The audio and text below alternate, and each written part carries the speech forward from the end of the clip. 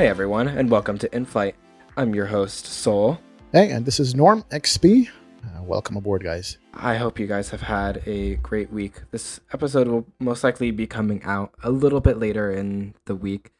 So it's over a week since our last episode, but as I said last time, I'll reiterate, the podcast is not going to be coming out weekly anymore. We're just trying to get the best quality guests that we can and have the best editing that we can in order to make the podcast the best that it can be. So we will not be coming out with weekly episodes anymore, but we are very, very excited for our guest later in the episode, who you'll find out about as we progress. But first, a pretty major topic that I'm sure has been on everyone's minds, and it would be surprising if Threshold didn't cover it. So here we are covering it, is the coronavirus. I know everybody is either living in fear or just trying to, deal with the annoyances of things being canceled. I know we actually weren't supposed to have any episodes these next 2 weeks because I was supposed to be away in India, but that trip was canceled, and a lot of things are seeming to be canceled right now, including E3 and such. Speaking of things that are canceled, you might have noticed that there is the possibility that Flight Sim Expo might be canceled. They released a little information booklet about just things having to, like, what their thoughts are on the whole thing, and they are not canceling it right now, but I think that it might be canceled considering that E3 is around the same time and it was canceled. What do you think, Norm? Well, in all honesty, I'm hoping that it doesn't. I'm actually, just for my selfish reasons, looking forward to going there, but there's tons of other people who have made plans around it, vacation time around it, and just the whole excitement of having the Flight Sim Expo over here in the States for us is a good thing, back to Vegas. So it's sad. I mean, the whole environment with the coronavirus thing, I mean, it is a real thing. It is a virus. Personal opinion, I think it's been blown out of proportion. But, hey, life is what it is, and people are going to react the way they react to things like this. So, yeah, it would be sad if not Microsoft Flight Sim Expo, but Flight Sim Expo gets canceled or even delayed or pushed back. But I guess something that we have to deal with. For us, we're simmers, and this is the one time a year or 2 or 3 times a year that we do get together, and it would be a loss for us at this point. But fingers crossed, hopefully a month from now, everything will be calmed down and we can get back to normal operating life. I mean, that's not the biggest thing. I mean, there's real world airlines out there right now who are actually grounding airplanes and thinking about possibly furloughing pilots and flight attendants just because they don't have the capacity for people flying right now. I was mentioning that Lufthansa 2 days ago grounded all their A380s. Also, you have Qantas grounding A380s also, and Korean Airlines grounding A380s. Those are their biggest jets. They carry the most amount of people. They don't want to be flying empty jets around because everybody's canceling their events and people are not traveling. So it's just spread far and wide in the aviation industry, not just in the simming, but in the real world. Absolutely. It's definitely very telling, the reaction that is coming from people. People are obviously very shaken up by it. I mean, stocks are down and all of that. But also, it's interesting to see how people are kind of remembering things that they should do. And I say interesting because it's also kind of funny. Wash your hands. That we have to be reminded, 20 seconds minimum to wash your hands. It's funny that this is like, oh yeah, maybe I should be doing that, or oh yeah, maybe I should have hand sanitizer with me. You think? Yeah, I've kind of been getting a kick out of it because here in New York, people are, I mean, honestly, in a lot of ways, rightfully getting a little bit worried about it because we have like the most cases right now. But at the same time, I have noticed so many people wearing masks and so many people just like taking their hand sanitizer out every few seconds, and it's funny to watch because that's something that I've tried to teach myself how to do before this whole thing started. It was because there's this one year where I got sick so many times and I paid attention to myself one day, and it was because I just kept on forgetting that I had touched the subway poles, and then I was like touching my face and stuff. Yeah, and I was like, you can't do that. Yeah, don't remind so me. I kind of, yeah. So I got rid of the habit. But it's also interesting to me that a lot of the reactions of larger companies and larger venues is to increase hand sanitizing stations and such.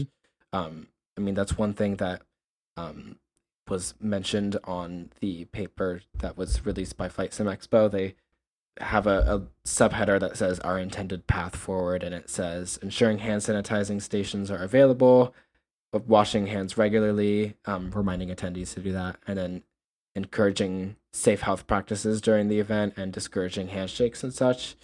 And then like a few things about what the venue is doing. And it's curious that some of this is new. Yeah, it is curious. I mean, from the last Flight Sim Expo, I mean, there's so much equipment that everybody is touching, from the mock-ups to the throttle quadrants, the yokes, the joysticks.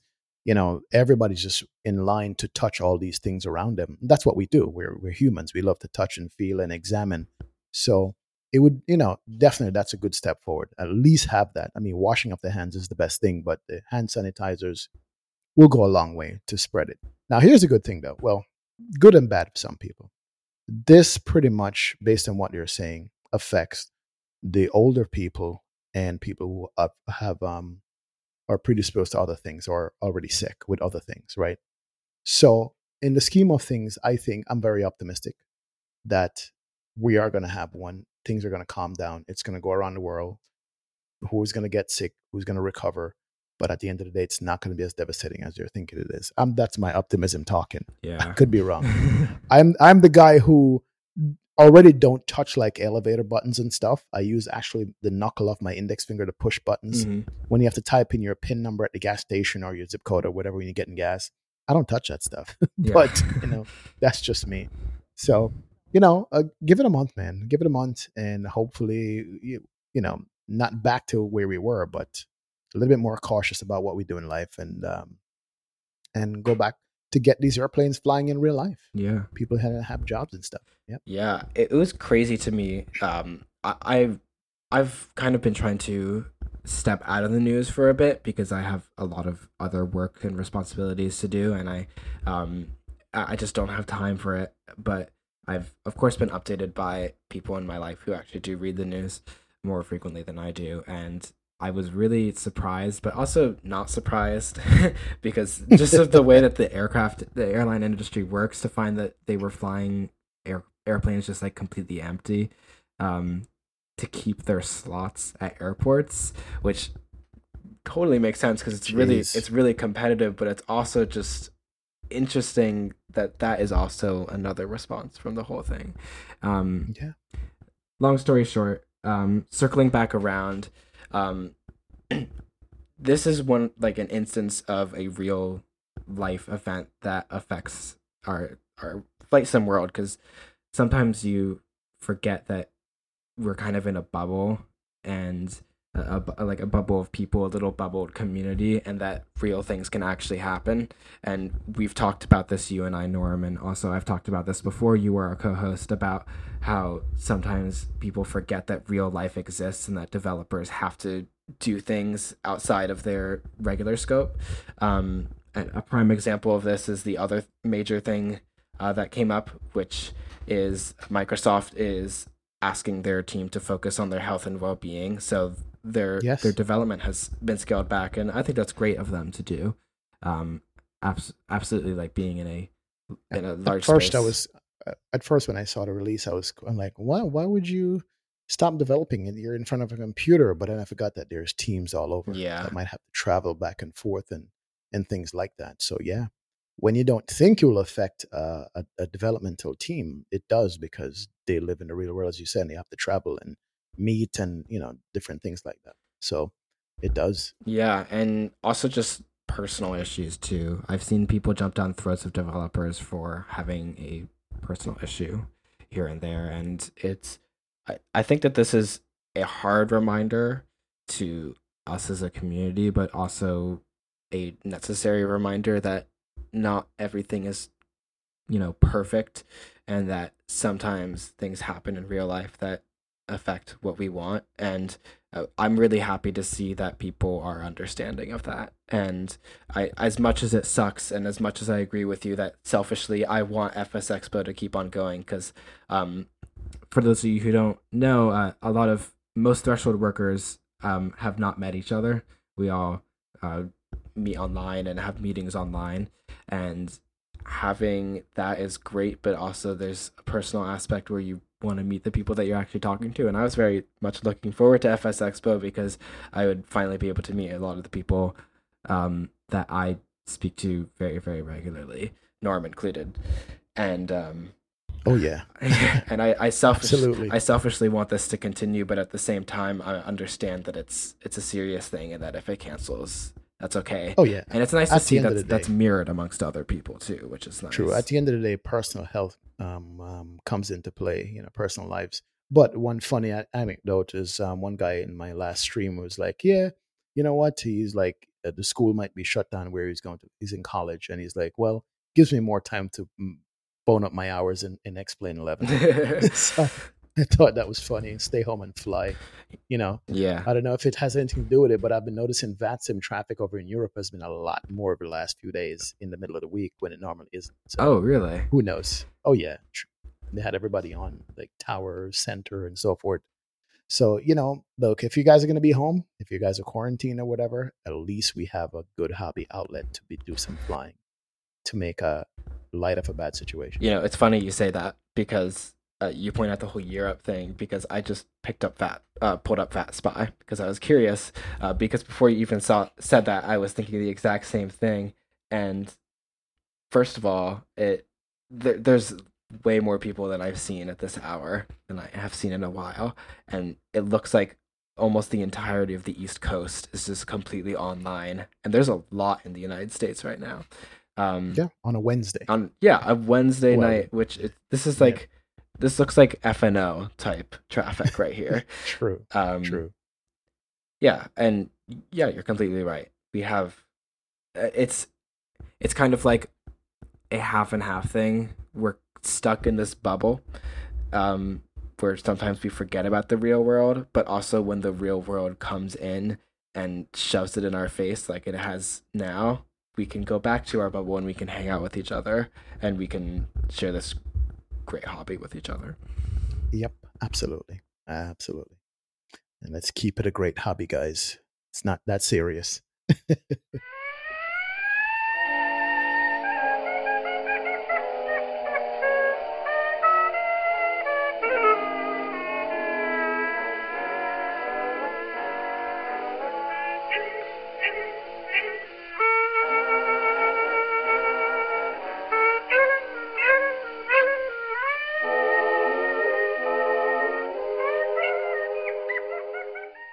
I am very, very pleased to introduce V1, also known as Kevin. Kevin is another streamer, just like XP and otherwise known as Norm is.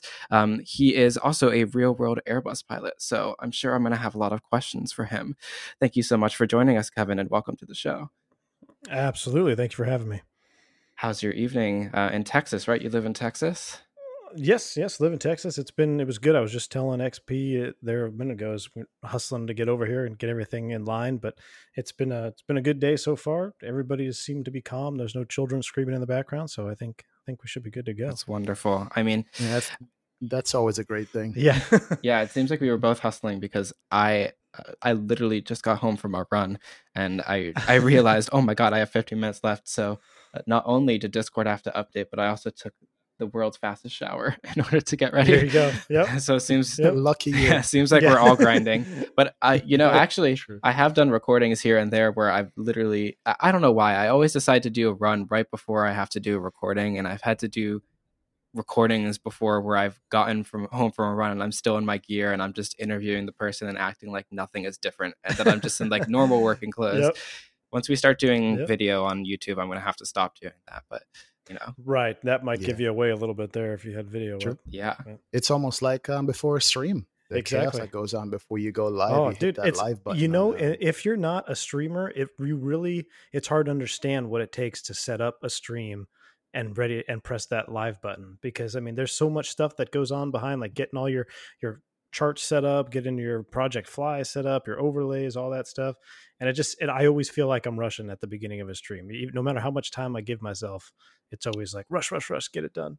Yeah, I can only That is imagine. true. Like for me at least, I don't have to do the whole OBS thing and like setting up all of that, and it takes me a Right. while. Sometimes I have to like work myself up to do a flight because I have to do all that. I have to go on SimBrief, I have to file the plan, then I have to Yep. file the plan on VatSim, and then I have to open up Project Fly and I have to file it on there, and then I have to open up my charts, yeah. and then I have to put the flight plan in there, and then I get into the aircraft, and then I have to tune it up. Yeah, you get the idea. Yeah, which brings me to like almost like a real world question in your real world job as a pilot. I mean, there's no shortcut to what you guys can do because of checklist, but it's still a lot, Right. isn't it? Yeah, definitely, man. And we definitely feel the push. I mean, if you have a 5-minute delay in the morning, say that plane just came in 5 minutes late, right? That is going to snowball leg after leg throughout the rest of the day. And at the end of the night, that airplane may end up being an hour to 2 hours late, just depending on the snowball effect and how it can just keep rolling. Because it's amazing how one small thing can really start to compound different things to happen. And then you end up, with a 2-hour delay at the end of the evening. So What would you say would be, if all goes well, would be the average time for get to the cockpit set up and ready to push? So what would you say? it'll depend on the airframe that you're flying, but for a narrow body Airbus, a general rule of thumb is about 45 minutes. So where I work, we call it a show time, right? And you have to be at the airplane at that time, and it's typically right at that 45-minute mark prior to departure. So that gives us our goal is to leave 10 prior. So really it's about 35 minutes to set up. I mean, honestly, if everybody's there, the flight attendants are there, the airplane's not broken, it doesn't take too long to get the airplane set up, because if the paperwork is properly filed, we just call for PDC clearance and it just comes through the computer. You don't even have to talk to anybody. You verify it with the route that you have in front of you, and then you're good to go. But it's when you're missing, let's say there's a flight attendant missing, and now you can't board because you have to have so many people on the aircraft to board for safety, that flight attendant's required, then now that's going to delay boarding, which will delay everybody getting on the airplane, and then it starts to roll from there. So real world PVC comes through the FMC. That is correct, yes.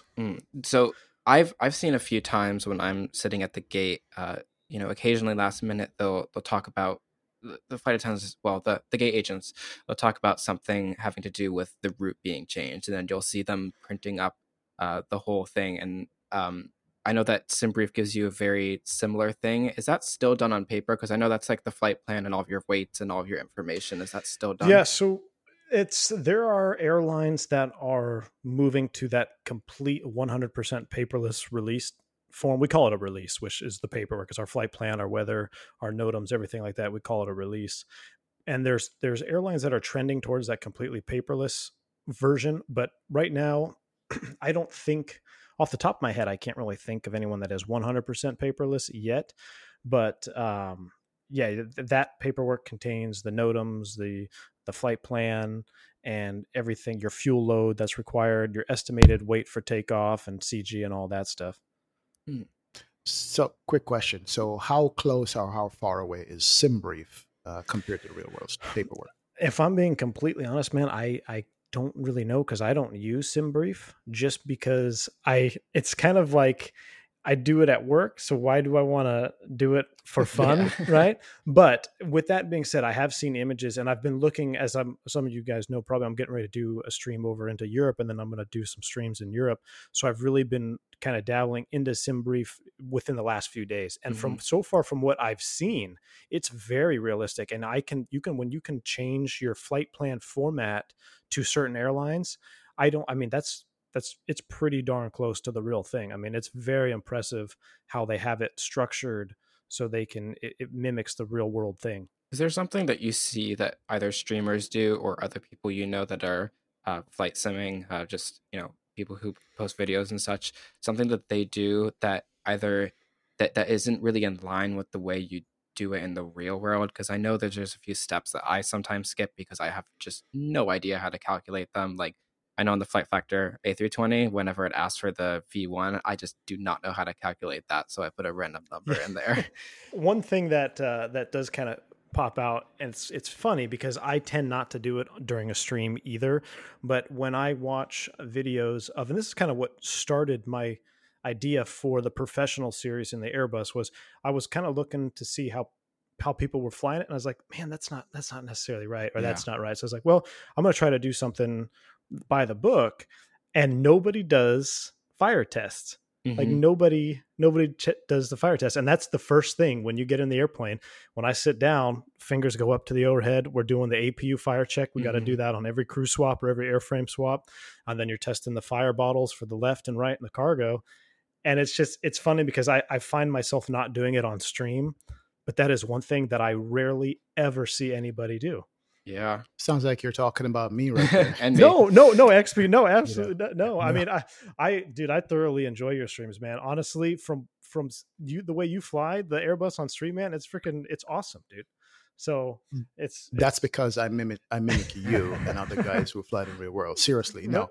that's the way I learn. You know, Mhm. I figure there's, for me, different levels of simulation on the desktop computer. Right, absolutely. You could just start it up with the engines running. You go right. or you can do in the middle somewhere, or you can do full blown. You know, Right. I'm in the middle somewhere. Yeah, me too. Yeah, no, absolutely. And that's before I became a pilot. I mean, I was flying sims, back in the 90s. So it was, and before I knew how an airliner worked or how an Airbus worked or how a Boeing worked for that matter, I would do just that. I would start, okay, engines running, and then let's go and let's have fun flying around. So you hit it right on the head. There are so many different levels in desktop simulation. I mean, some guys just want to get in and go fly, tool around, and that's perfect.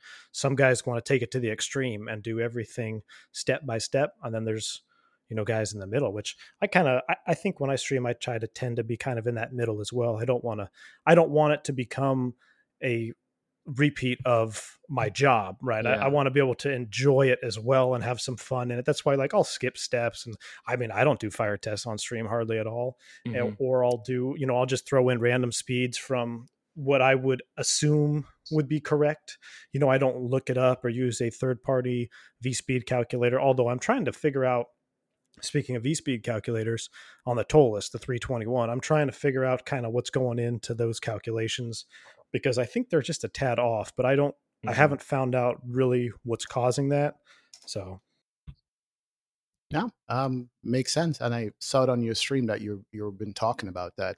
But which leads me to ask, I mean, being that you do this for real in the real world, and how do you find the mental energy or strength to actually do it in the simulator online and stream? Is it just for the love of airplanes and all things airplanes? honestly, it's I know my dogs are going bonkers in the background. They're looking But for you. we have construction going along, so there's people walking outside and they freak out. But honestly, it's really the community that drives me to do more, because if I come back from a 4-day trip, the last thing I really want to do is hop back in an Airbus and do a stream. I kind of need at least a day to kind of do nothing airplane related. I have my own hobbies, hang out with the family or whatnot. But after my channel has grown a little bit and I've become more involved with the community, and I see how people are receiving the content that I put out there, it ignites my passion to teach, because I was an instructor for many years, and I love teaching. I love teaching people how to fly. I love teaching people the very basics of aviation. And I also love teaching complex systems and things like that. So having that feedback from the community really has ignited my drive to continue to stream even after, a long week of work. I'm like, well, I want to come home and let's see if we can teach somebody something else, because I just enjoy doing that. So it's basically compartmentalized then for you, where one is one thing, one is the other. Mm-hmm. Absolutely. Were you ever certified to fly anything besides an Airbus? Yeah. So I have a couple different type ratings. I flew a slew of different private jets, mostly all citations. And then I flew the Embraer series, the 170, 175, 90, and 95, same type rating, just the differences training in between there. And then, tons of turboprops and stuff that doesn't require type ratings. But as far as type ratings goes, it's couple Citation jets, the Embraer series, and now the Airbus single aisle family 19. And that's the same type rating as well. You cover all three, 19, 20, and 21. So would you say that Airbus is one of your favorite planes to fly? Absolutely. Definitely. I think initially when I stepped over from the Embraer or the E-Jet is it was actually a step backwards in technology because the E-Jet is actually more advanced in its vertical flight planning and its vertical navigation capabilities and things like that. So going into the Airbus, people were like, oh man, it's so advanced. And I'm thinking, well, these guys obviously haven't flown an E-Jet because this thing is, I mean, I had to go back to my old 3-to-1 rule calculations and bring back some of my old mental math that I never did in the E-Jet series in the Airbus now. But it's become, I would have a hard time going into, say, a Boeing. And as a child, I definitely grew up as a Boeing kid. I mean, you know, I'm an American citizen, right? So Boeing is made in America. It was kind of like, Boeing. And I love the 727. It's still my favorite airplane to this day.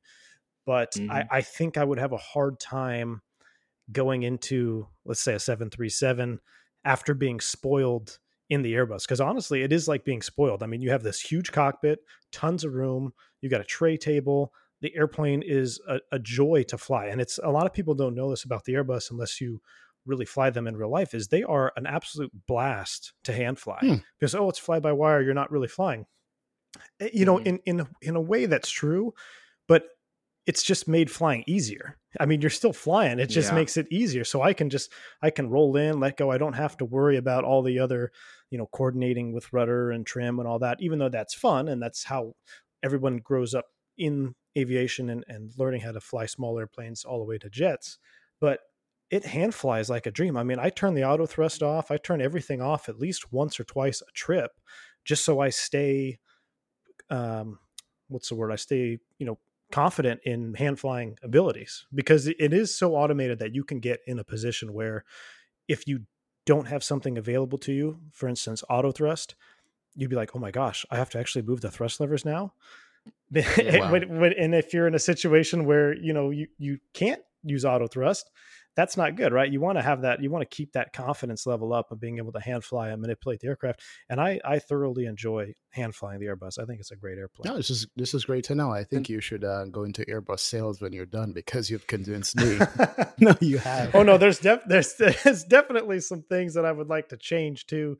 But I mean, honestly, it would be, I have friends, like I have close friends that have left the Airbus and are in the 737. And they say, you know what, man, it's nowhere near as comfortable, and they don't like it because it's a good airplane. It's not that they don't trust it or anything like that. It's not really a matter of safety. I know there's a lot of talk about the Max and 737. It's not, they're not concerned safety wise. They're just on a comfort level. As a pilot, we like to be comfortable, right? And the Airbus, it's pretty hard to get more comfortable than an Airbus cockpit. It's interesting that you have that perspective, because I know that my flight instructor down in California, well, over in California, he is a really, really big fan of Airbus. Yeah. I brought up the whole argument with him, like the Boeing versus Airbus thing.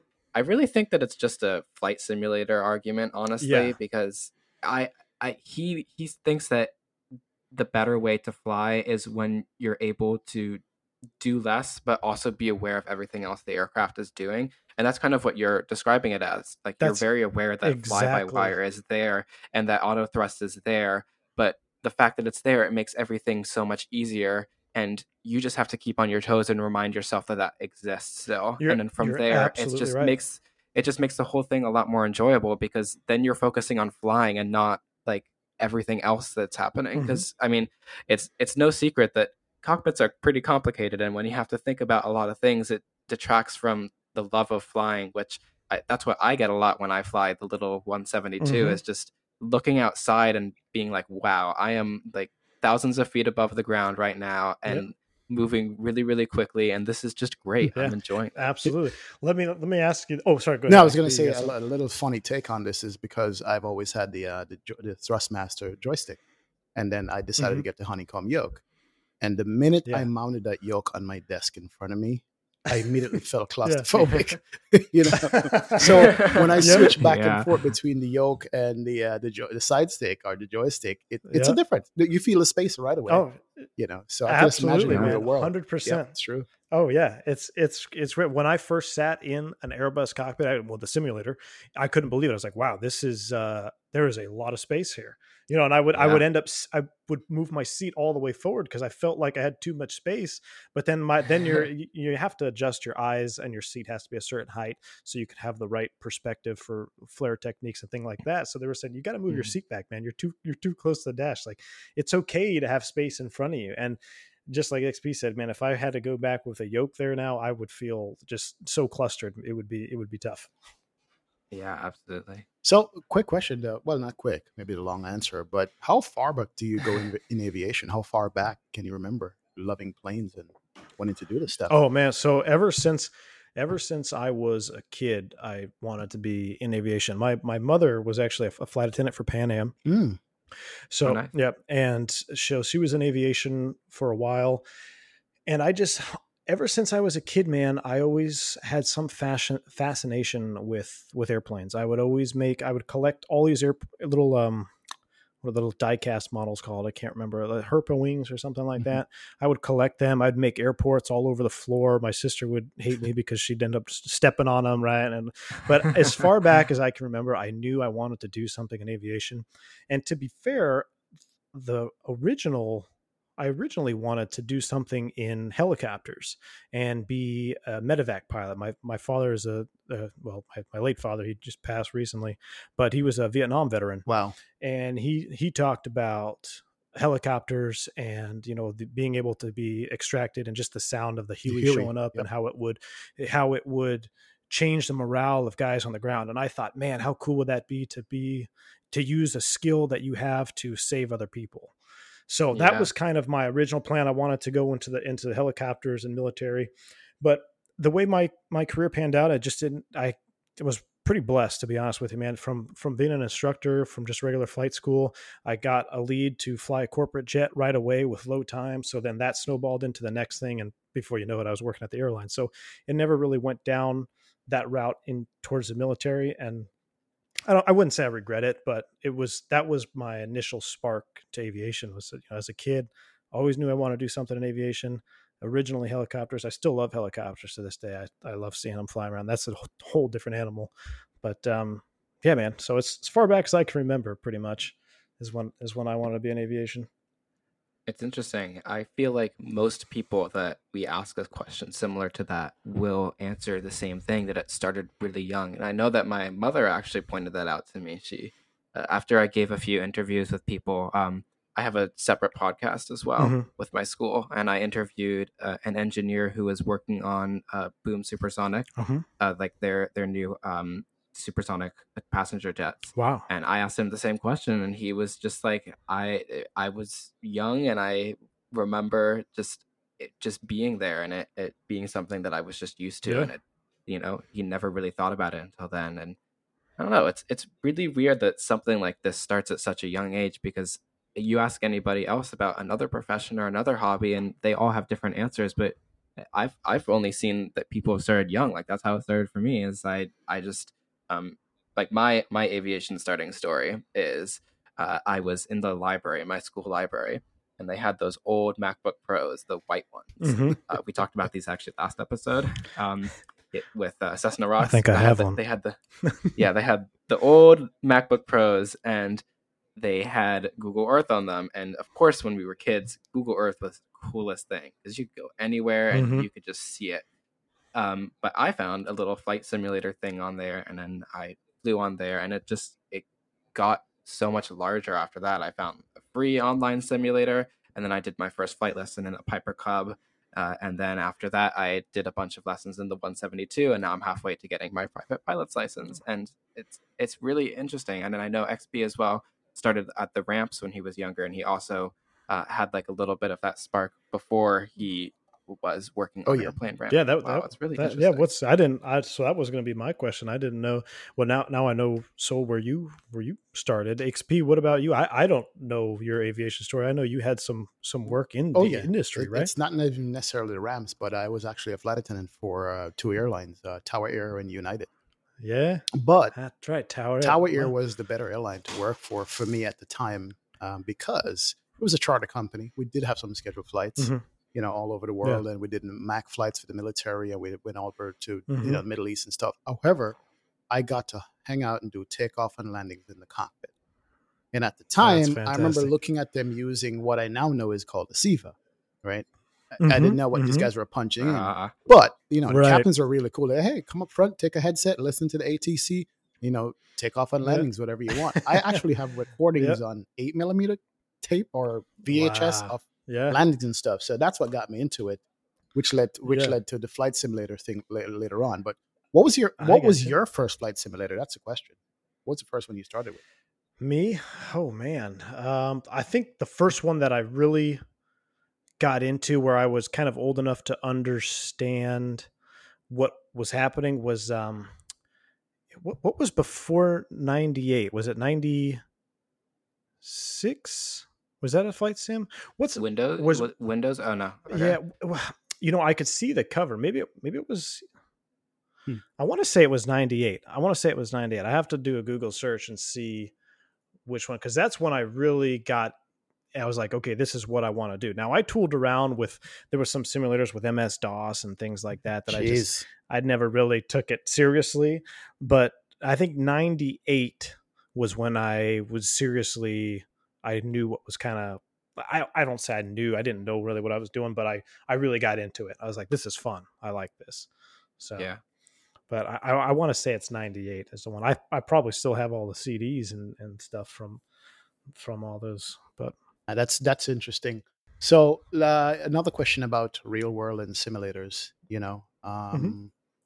A lot of people talk about flight modeling and X-plane and feel of the plane and stuff. Really and truly, how much can you realistically mimic the feel of any of these airplanes that we fly in a simulator with just a desktop joystick or a yoke? How much can we do that?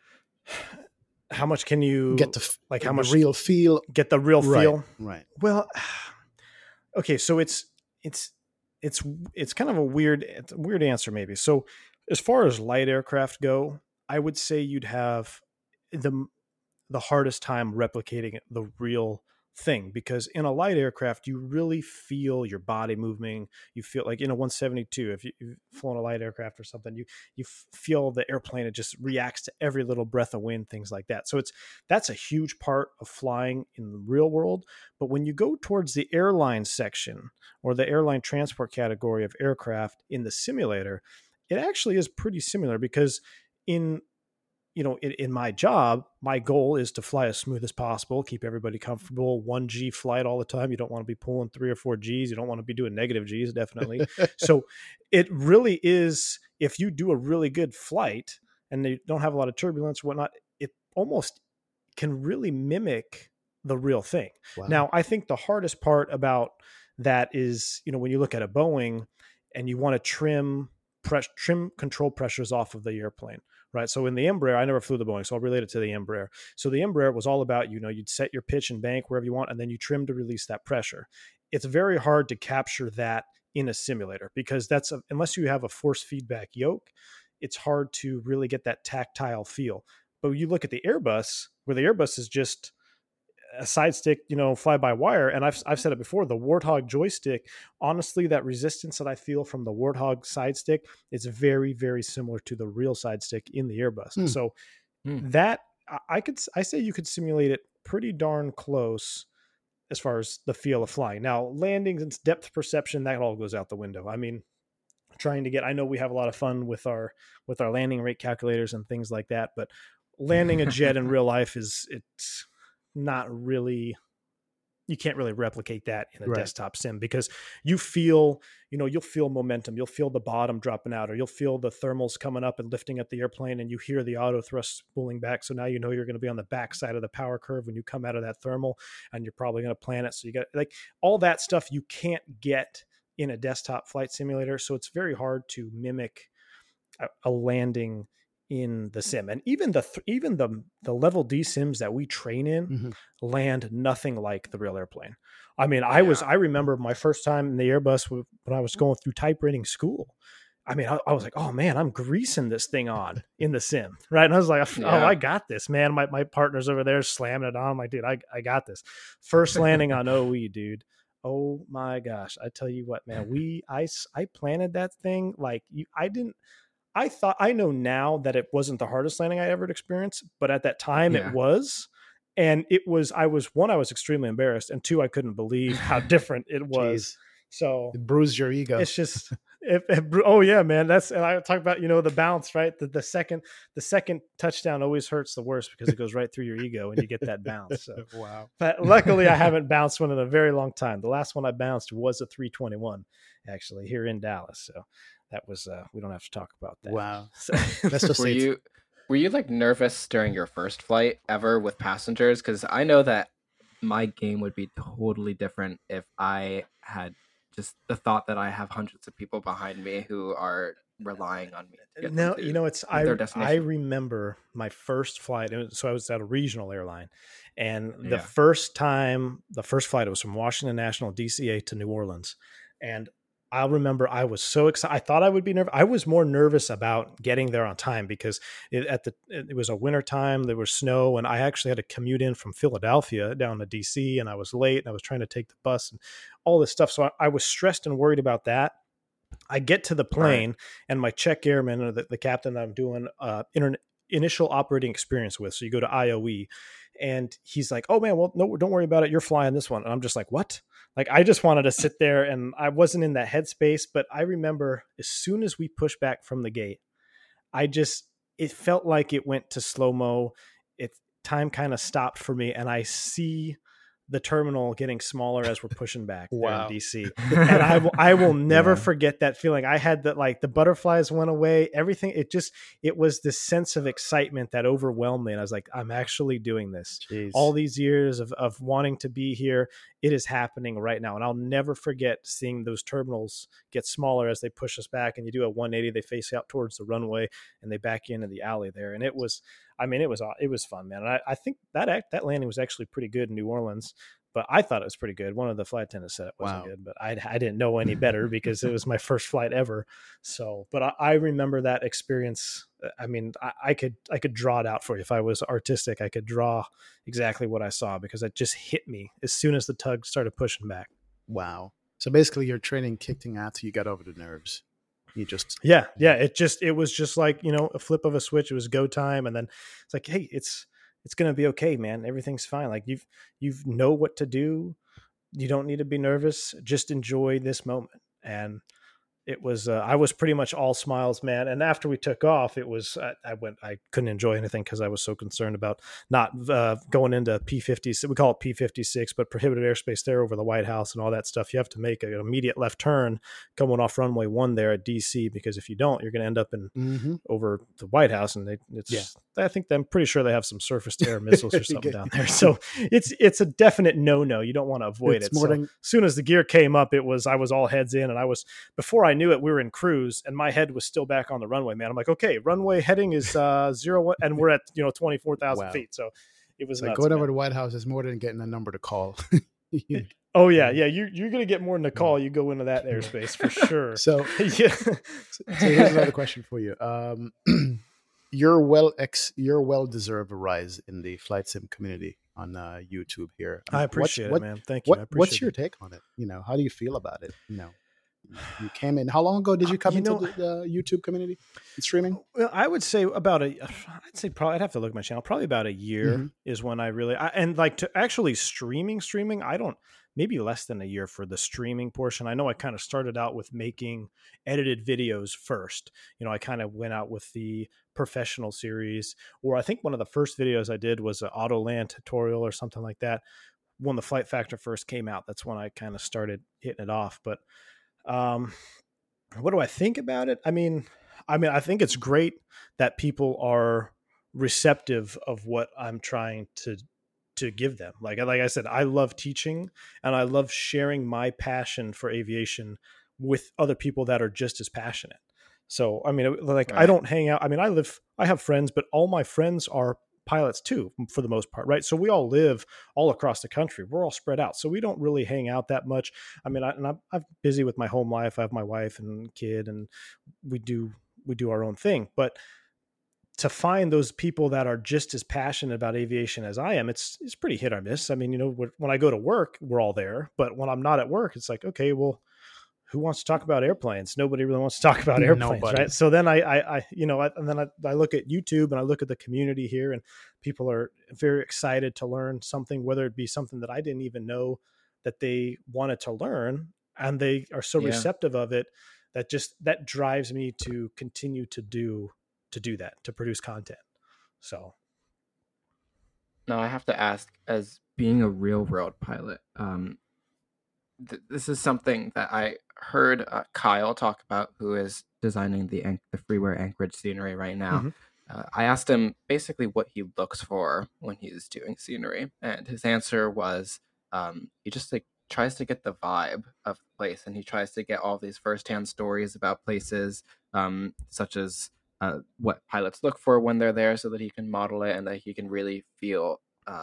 He can really like make the place come alive. Mm-hmm. I know that he did a few things for Anchorage that, you know, embody that. What are some airports that have like distinctive qualities to them, or distinctive jokes or something? I know that something that if you've ever watched Captain Joe, I love watching Captain Joe. He always his favorite thing is whenever he goes into JFK, he just loves the way the controllers talk there. And there's also apparently in Denver, there's apparently like a ditch or something that there's like a bunch of jokes there from pilots. Are there any airports that you fly to that there's like running jokes or just things that I don't know, annoy you or that you love about the airport? Yeah, well, you named a couple already. I mean, Kennedy going into JFK, man, that's always a cluster. Like you never know what you're gonna get. Like, I would say Kennedy, LaGuardia, Chicago, and LA are kind of like, you know, you better bring your A game, because there's so much traffic there, and there's tight, it's just small airspace, right? You have a lot of airplanes going to small areas, so you really got to be on your A game in those airports. But I mean, Denver is known for just being weird. I mean, you look at the layout of the airport and you're like, well, that's kind of weird. And then you look at all these teepees and tents, you're like, interesting, but I mean, I guess it works. It keeps the snow from accumulating. And then, but one thing I hate about Denver is I never know what runway I'm going to get. Oh. I mean, I swear they've got like 46 runways there, man. I don't even know how many runways they have. And every time I put one in the box, it's the wrong one. So I don't even do it. Like if we're flying to Denver, I just let the other guy do it. I'm like, hey man, your guess is as good as mine. Just let it rip. You know, we'll figure it out. And then they won't tell you what runway it is till you're already on the arrival. And then you got to change it, and it changes all your transitions, and it wipes out everything. So I hate Denver for that reason. The airport, not Denver or anybody to do with them. No offense to people in Denver, just the airport. I don't know what runway I'm going to get in Denver. The whole Northeast, don't mess up your radio calls, because they're gonna chew you out for it. Like, I mean, back in the day, Boston John, he's since retired. Or I think there was Kennedy Steve. Was that another controller that was out there? Yep. So I mean, I talked to all those guys back in the day when they were working out there, but I'm trying to think of some other ones. Portland, Maine is known for having a very beautiful approach. They call it the harbor visual into Portland, Maine on the East Coast. And you come in and you fly, I'd have to look at a chart, but there's an actual published chart for the harbor visual. And you basically hit one island and then make a left at the lighthouse, and you're coming up the harbor, kind of very similar to Washington, D.C. I'm sure you guys have heard the river visual approach into Washington, D.C. It's similar to that, but I would say it's even more beautiful to look at if you're flying it in real life. Now, I don't know of any good scenery up there on the Northeast, but that's one that comes to mind. Portland, Maine. I can see it right now. It looks gorgeous. Oh, it is. It's beautiful. You just go up the whole coast. Like for people who don't have it in front of them, you basically go up the coast of Maine, and then you make a left turn around the lighthouse. Yeah, and then you just go into the bay. Exactly, and you come right down the bay onto the runway there. Wow. So that's technical question. I think I've heard somebody ask you on one of your streams, but I don't remember if you answered it or not. In the real world, do you actually put in an arrival runway at all, or just leave it alone? No. Yeah, so we'll have the paperwork when we get our paperwork from our flight release, our dispatch, whatever, it will have a pre-planned departure runway and an arrival runway. Now, like SimBrief. just like SimBrief. Now, about 98% of the time, they're going to be wrong because they have no idea. They just look at what's in, like the last. I honestly think it's something very similar to, was it flightplan.com? I don't know if you guys are familiar with that. When I flew corporate, we used to file all our own flight plans. So we used flightplan.com. And what that does is you can see the last 10 filed routes or whatever, right? So you would just copy that, paste it. You wouldn't even look at it, to be honest. And you just put that, all right, well, the last 10 planes did it. This looks good. We'll put it in the box. So sometimes that'll happen through dispatch where you might have a really big storm in the middle of the country, right? And then they'll just put in, we call it the canned route, or the route that's always flown. But then that route takes you right through the middle of a storm. So you're like, okay, well, that's not going to work. So then that's when you end up having to call clearance. They give you a reroute, a different routing and things like that. I think you asked that question a little bit in the beginning about when you get a different route. A lot of times it's for weather. But as far as runways goes, yes, if you have no idea what to expect, I'll just put what's on the paperwork and I'll say, hey, when we get at 250 miles is kind of our cue to start the descent approach phase. So that's when we look over the approach charts. We get the ATIS through PDs or through ACARS at that point, and we see what runway they're landing on. And then we look at our arrival and we try to match up. Okay, well, I assume that we're going to get this one. Chicago is another one where it's 50. I'd say it's about 70% chance you're going to know which runway you're going to get in Chicago. Denver's about 10% chance you know which runway you're going to get. So, but yeah, that 250 miles is when we'll really kind of dive in and say, okay, well, I want to try to get this runway, because it is important to have. I know with Atlanta, just because I was there recently, there's a couple of arrivals when you're coming in. If you don't have the correct runway, your transitions on your arrival route are going to be different. So it is important to have the right runway in there, because you may end up flying in the wrong course if you have the wrong runway. And they are pretty good about telling you, okay, welcome to, Atlanta approach, whatever, expect runway 25 right. And then, okay, he's going to give us 25 right. So then you just put that in and verify all those fixes, because there are charts that are dependent upon the runway selection that you put in the box. Well, now another front with flight simming, I believe that we're in the most exciting time ever in the history of flight simming. But am I just saying that because I'm in it now, or do you believe the same based on how far back you've gone in flight simming? What do you think? No, I believe it 100%. I think with what X-Plane has been able to do, and I mean, you look at the ortho foot, when you get a good ortho out there and you have the active sky clouds and things like that, I mean, it looks better than any flight sim that it looks better. It looks a heck of a lot better than the stuff we use for training and level D sims, because they don't really focus on terrain and things like that. But it looks almost photoreal in some aspects. So I definitely think it's a very exciting time, because you have that, then that FS 2020 is around the corner, which I honestly think I'm trying to not overhype myself. And I don't think that FS 2020 will, I don't know. It's hard for me to talk about it, but maybe not right away, but I definitely think in the near future after its release, it may be the game changer that we never saw coming. Yeah. So I'm very excited for it. I'm excited for X-Plane right now, because I know what I can't remember the name of the lead developer here at X-Plane. What's his name? Austin. Yeah, Austin. I mean, I've watched some of his videos where he goes like on a tangent in advanced aerodynamics, and I see his passion for aviation as well, and what he does with X-Plane. So knowing that he is behind X-Plane, I just know it's going to drive him to make X-Plane even better. So who knows? Maybe X-Plane is going to be right up there and compete all the way to the end. But as a consumer, as someone who flies it, I mean, it is a very exciting time to be part of it, because you've got some phenomenal sims out there right now that just seem to only be getting better. And they're not only just getting better slowly, they're exponentially getting better. Yeah. And I also think that you can add in the fact that I recently learned that P3D version 5 is actually in the works, and apparently there are some pretty major changes. Yeah, somebody in the comment section of one of Matt Davies' tweets was talking about how he's under the NDA for P3D V5, and apparently he said that a few times on stream. Wow. But it's crazy because adding to the fact that Microsoft Flight Simulator is coming, and also the fact that I'm sure that they're thinking about X-Plane 12 right now, and now we know that P3DV5 is in the works. Like, think about what this next 2 years is going to be. Oh, it's going to be three insane. of the biggest simulators are getting incremental upgrades. Like, yeah.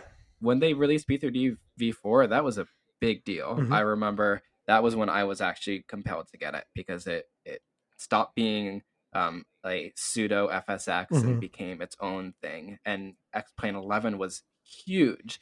And I mean, we saw with the Navigraph thing that like it's almost half and half now, with half people are X-Plane and half people are P3D. Right. And that didn't used to be the case. It used to be like 3/4 and 1/4. Yeah. And not even sometimes. And it's crazy. Yeah. What's happening with all these sims now. I think my wallet just felt a little bit lighter. Oh my gosh, man, it's unreal, dude. It is. But I'm a huge. So I take it you're a big P3D fan then. Me? Yeah. No, I prefer X-Plane. Really? I have the most in X-Plane, and yeah, I prefer X-Plane, and I've always really loved X-Plane, and I love the community. Yeah. I mean, you talked about this earlier. It's so great how many free things there are. Like, I constantly find myself frustrated that this is a little tangent. The fact that I have to pay like $40 to get a decent thing that can actually work the camera in P3D is Right. just preposterous to me. Right. And X-Plane just has so much out of the box that I'm Oh, yeah. in love with That X-Plane. was I love yeah, X-Plane that was so my much. big transition as well, just like what you said.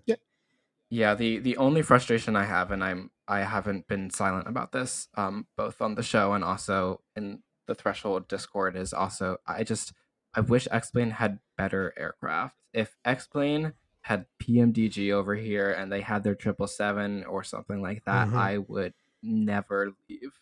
And I can tell you that for a fact, because I love what they do and I love the people. Although there's toxic people in X-Plane, there's toxic people in every community. Right. So Yeah, you're gonna find that have anywhere. to just you just have to accept it. Yeah.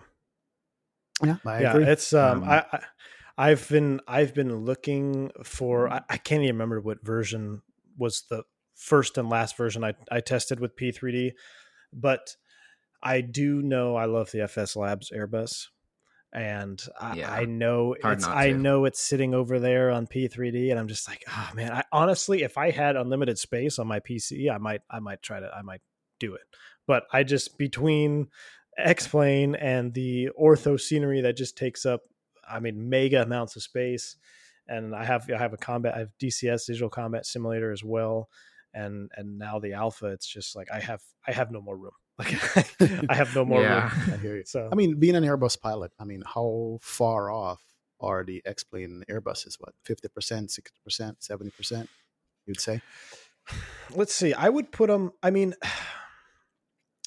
so I'll say this: the Flight Factor 320 is modeled and is designed after a more modern software load of an Airbus. There is a million and two different loads of software for an Airbus, and depending on the operator and the country, it may be something much more archaic than some of the leading edge technology that's coming out with Airbus. And then of course you have options, right? So the Flight Factor Airbus models a more current version of Airbus, like it's referred to as the EIS2 software, and that's what I'm most familiar with.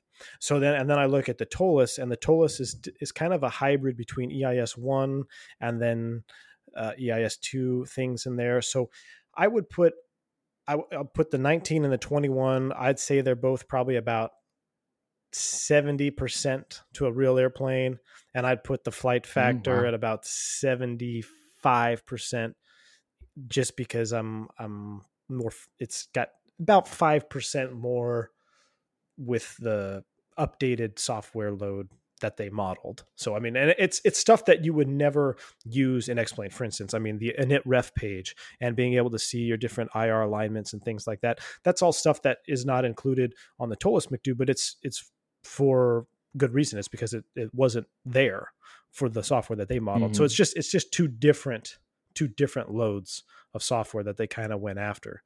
But what I think would put both of them into that 85-90% margin is being able to come out with some type of PDC system or ACAR system that I didn't even know really existed until I saw the FS Labs Airbus do it. Then I'm like, okay, if they could come up with some type of, you know, PDC software or performance upload software, that would really kind of put it over the top. Flight Factor and Now we're Tolis, you talking guys are about- listening? We are. This would be good. Yeah, exactly, right? Yeah. So I mean, well, Flight Factor, I mean, that's, well, I'll leave it at that. Right. Anyway. Now we're talking about software. Was there anything that you had to learn about when you went over to a simulator that's different on a simulator than real life? Because I know you briefly touched on ACARs, and I recently learned that that's something that actually comes through the FMC. I did not know that. Whereas we just use a plugin or something like that for X-Plane. Is there anything that was there any sort of learning curve? Well, the proper is MCDU, not FMC. It's not a Boeing. So no, I'm just kidding. So we're Airbus pilots. The McDo, yes. So the McDo in the Airbus. Let's see, something that I had to do in the sim that was different. I'm trying to think. Not off the top of my head. I want to say there was something that I discovered in the Tolis 319 that I realized, wow, we don't do that anymore. Like it was something that was correctly modeled, but I can't remember what it was now. I don't know if it was something in the box or it was a way some of the systems were laid out, but I can't think of it off the top of my head. But no, there's not really anything that, as far as Airbus goes, I mean, I've the Zibo, I mean, watching the Zibo tutorials and things like that, I mean, I feel like I can go take a Boeing type rating course now because of the in-depth systems that airplane brings to the table. It blows my mind a little bit when you look at everything that they've got going there, and it's awesome. Freeware, donationware, and it's and the, oh my gosh, and the fact that the Zibo is free is just, it's crazy, absolutely ridiculous. Crazy, man. I remember I was talking to a threshold worker about the PMDG and the Zibo, and I was like, they're pretty much the same because I tried it on a friend's computer and then I compared it on my own, and I got it as well, and they're pretty much exactly the same. But then he was like, yeah, but you can't do this and that, and I was like, but when would you ever need to use that? Right. It's kind of what you were talking about earlier with the Tolis, and you were like, it has. It doesn't have this thing, but you wouldn't need that thing anyway. Right. And it's funny because whenever people talk about study level, they talk about how much stuff is there. And it's like, if there's something there that you're never going to use, why do you even care if it's not exactly there? Yeah. And I mean, it's running. The thing that I love about the Tolis system is their failure system. They have a way that you can just inject faults every so often. So it's not like, what's coming. You don't intentionally fail something and then have to deal with it. It's random. And that's why I fly with the faults on during stream, because I think it's a good learning experience for people that maybe aren't familiar with some of the systems stuff that is modeled. For instance, on the last stream, we had or I think 2 streams ago, it was a generator fail. So my generator failed in flight. I started the APU and then I brought up the electrical page and I was like, okay, well, let's see the depth of electrical system modeling here. And I was able to correctly transfer generator load from generator 1. It was able to power all the Gen 2 buses. And then I was able to turn that generator off and the APU would automatically pick up that load, which it would do in real life. And then I was able to reverse it. So it's little things like that. When you have these failures that go on, you see that these airplanes, the quote unquote study level ones are, they're not just, gear up, gear down flaps. They actually have some sophisticated modeling behind the scenes that really, I mean, have taken me by surprise. I know the hydraulics. I did a video on single engine taxi in the Airbus and why you hear the PTU going off and things like that.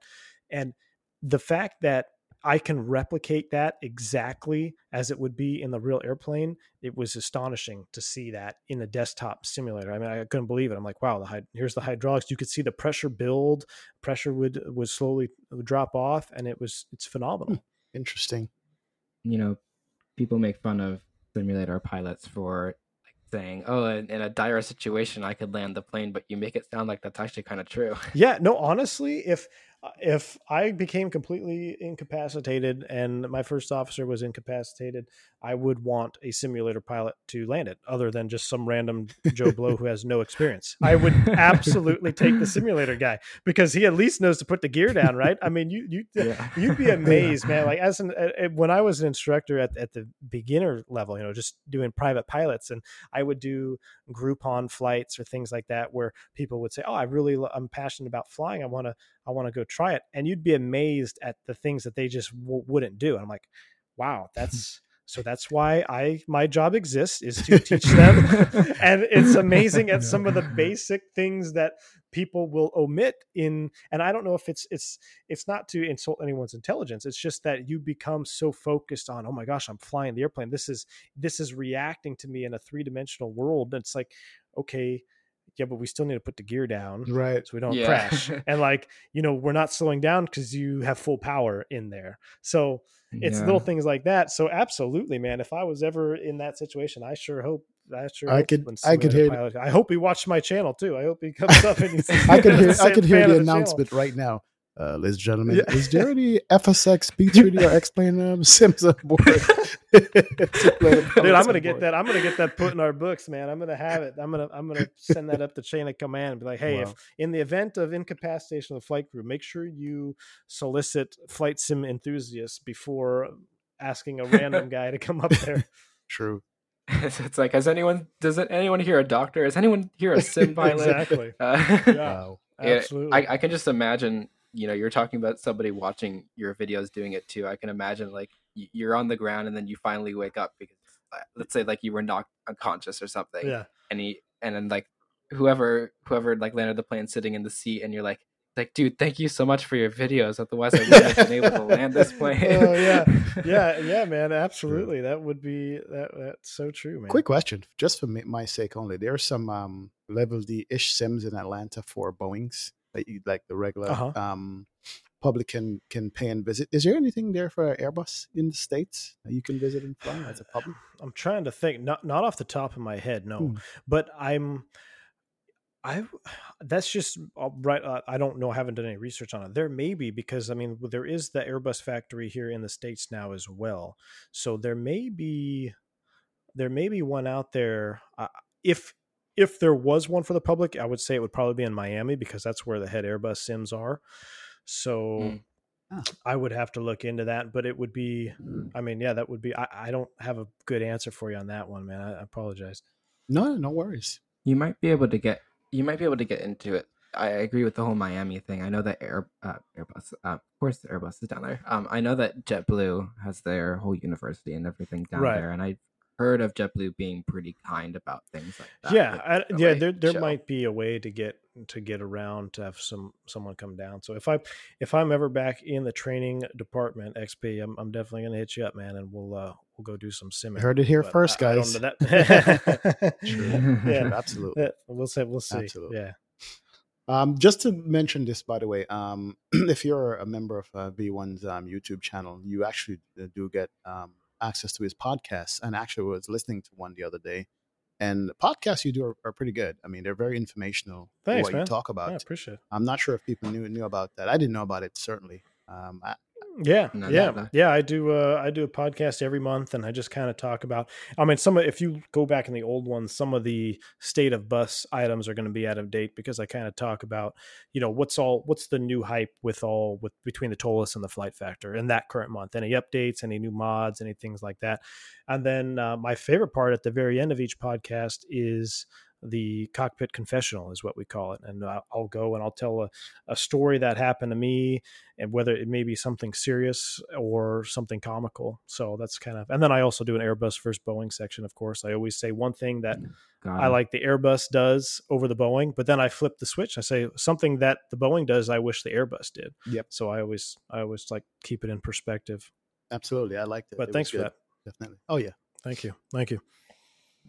Now, so since you're a real world pilot, do you have any excitement to fly, or have you flown? Because I don't know your experience. Have you flown any of the Neos yet? Yes, I love the Neos. And XP, before I answer this question, after your stream last night, Boeing or Airbus, man. I still have a grin on my face from last night's stream.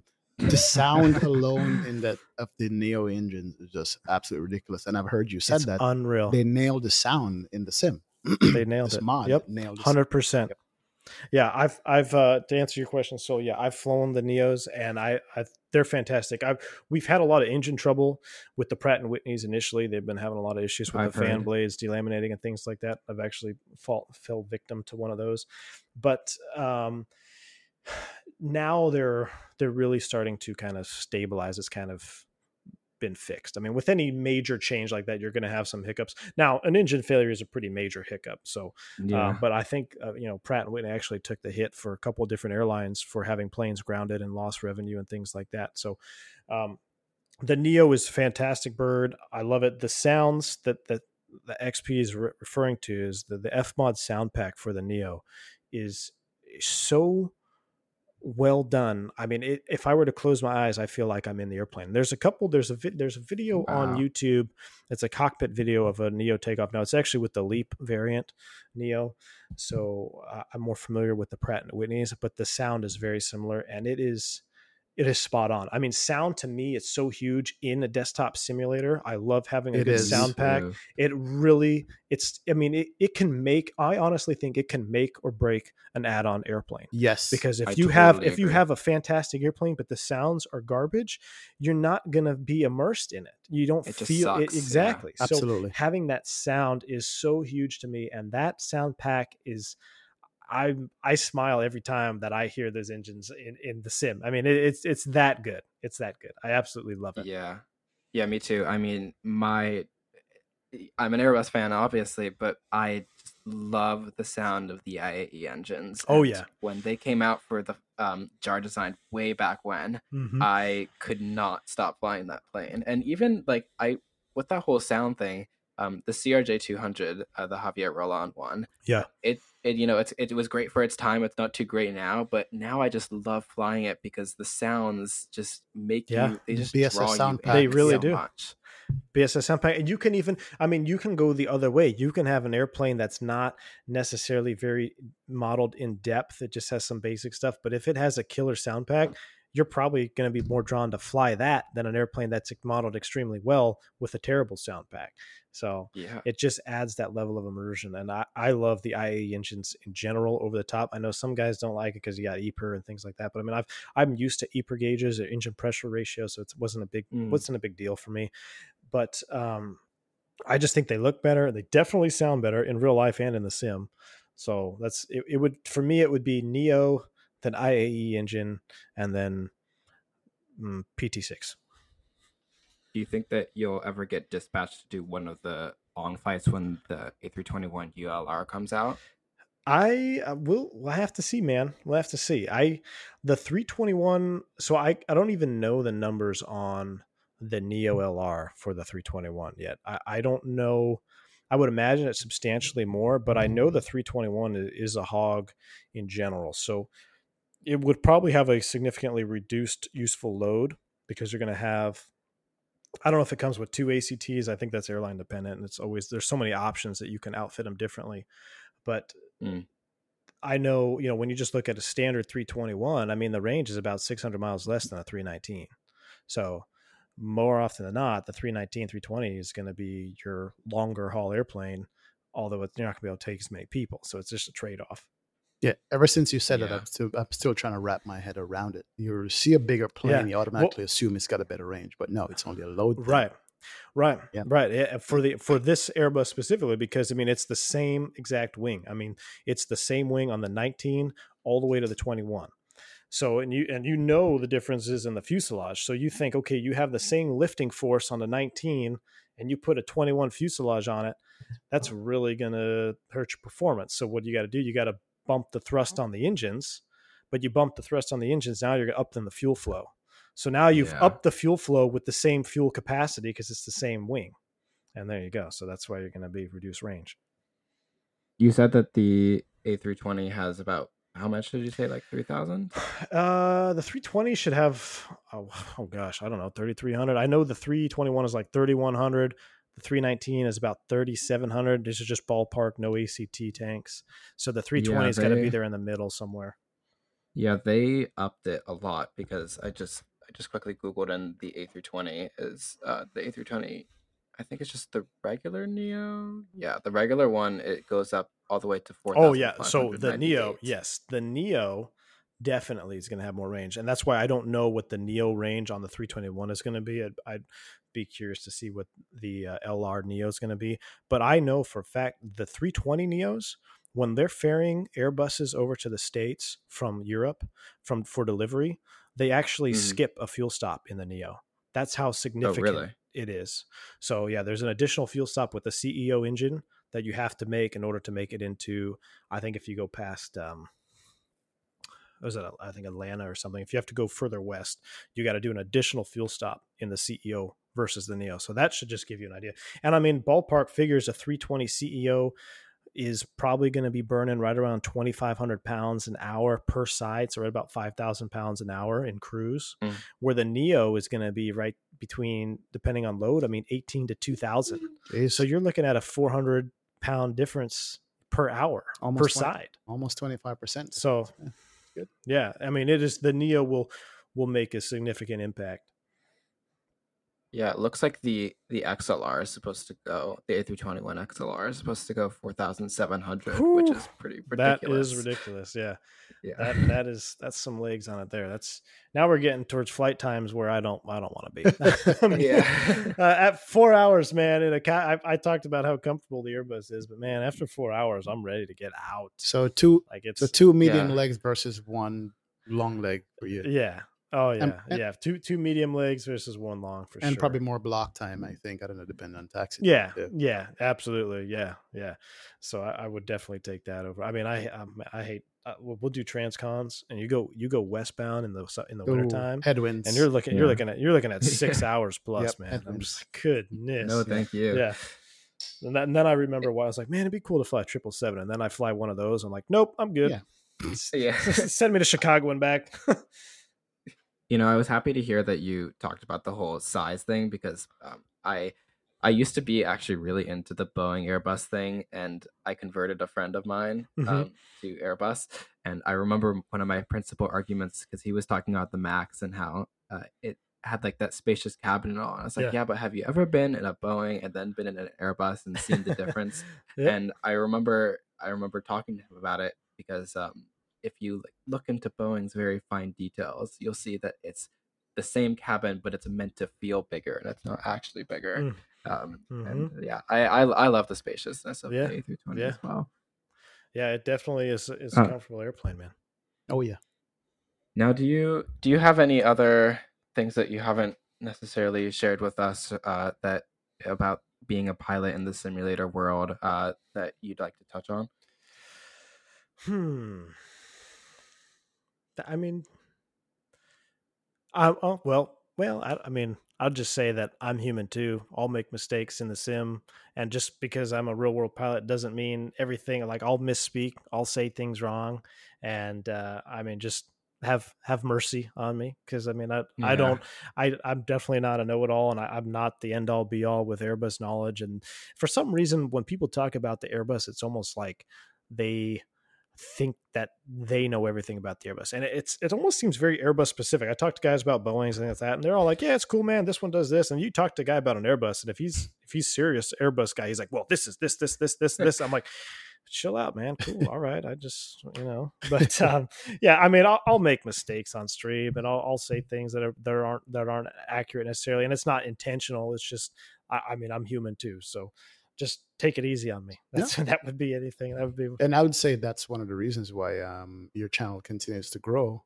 because of the way you handle stuff like that. You're not taking it seriously as far as, criticism or, constructive criticism or in between. So definitely. Yeah. No, that's one appreciate of the good things. Thank you. That's what you have to do if you want to remain a streamer that just has a chill vibe. Just, comes along. Oh, yeah, exactly. Definitely. It does. Yeah, man. Absolutely. Well, thank you so much for speaking with us. Yeah, absolutely. Thank you for having me. it's been really insightful, and I know that off recording I'm gonna ask you like a few more questions about Airbus flying. Okay. Yeah. But no, absolutely. But Very happy that you accepted this chat with us here, and I appreciate what you've been doing and what you're going to be doing in the future. And thank you so much. Appreciate it. I appreciate both of you. Thank you very much for having me on. Thank you so much, Kevin, for joining us on this week's episode of Inflight. I'm sorry that my microphone started to get a little bit wonky towards the later end of the recording. My main microphone started to give me some really weird audio outputs, so I had to switch to my secondary, which isn't as great and a little bit grainy. On next episode, we're going to be having Vertical Sim Studios on the show, and we'll talk a little bit about his upcoming Tampa scenery, which you all have been looking forward to, I'm sure. Once again, thank you so much for listening to this episode of Inflight. See you guys next time.